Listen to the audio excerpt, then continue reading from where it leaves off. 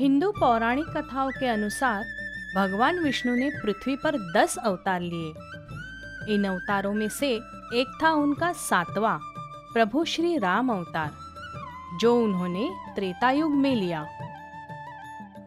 प्रभु श्री राम के जन्म से जुड़ी कई सारी कथाएं प्रचलित है, जिनमें से एक यह बताती है कि प्रभु श्री राम के पृथ्वी पर जन्म लेने का हेतु क्या था, जिसे भगवान शिव ने मां पार्वती को बताया था। आइए जानते हैं ये कथा।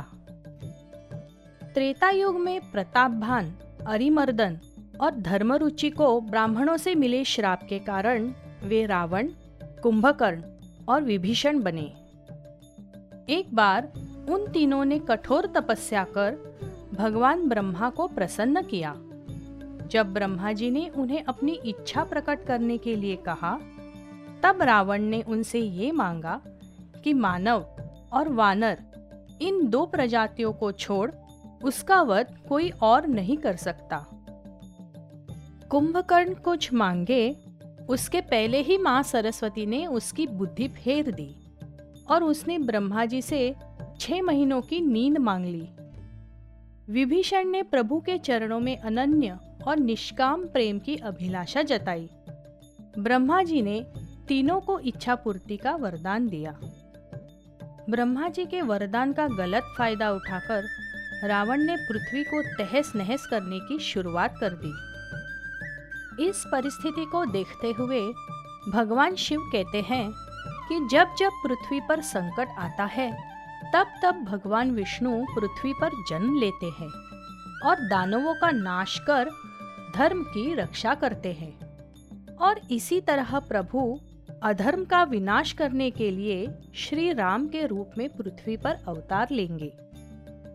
इसके अलावा और एक कथा प्रचलित है, जो ये बताती है कि प्रभु श्री राम का जन्म कैसे हुआ। आइए जानते हैं ये कथा। अयोध्या नगरी के राजा दशरथ और रानी कौसल्या को एक पुत्री थी, जिसका नाम शांता था। उन्होंने शांता को राजा रोमपद, जो अंग देश के राजा थे, उन्हें गोद दिया और जब वह विवाह के योग्य हो गई, तब राजा ने ऋषि ऋष्यशृंग के साथ उसका विवाह कर दिया। परंतु शांता को गोद देने के पश्चात कई वर्षों तक राजा दशरथ को कोई संतान प्राप्त नहीं हुई और इसीलिए पुत्र प्राप्ति के लिए उन्होंने पुत्र कामेष्टि यज्ञ कराया। इस यज्ञ को संपन्न करने के लिए राजा दशरथ ने समस्त मनस्वी, तपस्वी, विद्वान ऋषि मुनियों को तथा वेद विद्या प्रकांड पंडितों को बुलावा भेज दिया। उनके कुलगुरु वशिष्ठ के नेतृत्व में यज्ञ संपन्न हुआ। उस यज्ञ से कोई भी खाली हाथ न लौटा। राजा ने सभी पंडितों, ब्राह्मणों, ऋषियों आदि को यथोचित धन धान्य, गौ आदि भेंट देकर विदा कर दिया। यज्ञ के प्रसाद के रूप में मिली खीर को राजा दशरथ ने अपने तीनों रानियों में बांट दिया। चैत्र मास के शुक्ल पक्ष की 9वीं तिथि को पुनर्वसु नक्षत्र में सूर्य, मंगल, शनि, बृहस्पति तथा शुक्र अपने उच्च स्थानों में विराजमान थे। कर्क लग्न का उदय होते ही रानी कौसल्या ने एक पुत्र को जन्म दिया। उस बालक का नील वर्ण आकर्षित करने वाला था। जो भी उस शिशु को देखता, अपनी दृष्टि उससे हटा न पाता।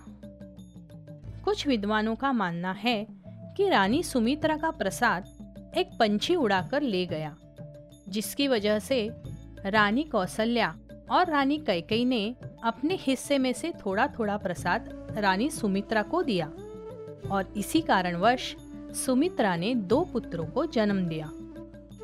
कैकेयी ने भी एक तेजस्वी पुत्र को जन्म दिया। चारों पुत्रों के जन्म की खुशी में पूरी अयोध्या ने जश्न मनाया। सभी देवता भी अपने पुष्पक विमानों में बैठकर पुष्प वर्षाव करने लगे। पुत्रों के नामकरण के लिए महर्षि वशिष्ठ को आमंत्रित किया गया। उन्होंने नामकरण संस्कार करते हुए कौसल्या के पुत्र को श्री रामचंद्र, सुमित्रा के पुत्रों को लक्ष्मण और शत्रुघ्न और कैकेयी के पुत्र को भरत ये नाम दिए। आगे जाकर मर्यादा पुरुषोत्तम श्री राम अपने शांत स्वभाव और निपुण नेतृत्व गुणों के कारण प्रजा में लोकप्रिय हो गए। प्रभु श्री राम के अवतरण को मनाने के लिए चैत्र नवरात्रि के आखिरी दिन रामनवमी का त्योहार मनाया जाता है। रामनवमी के दिन भक्तजन उपवास कर भजनों और कीर्तनों के द्वारा उनकी जन्म कथा गाते और सुनते हैं। इस त्योहार को सिर्फ भारत में ही नहीं बल्कि अन्य देशों में भी हर्ष और उल्लास के साथ मनाया जाता है।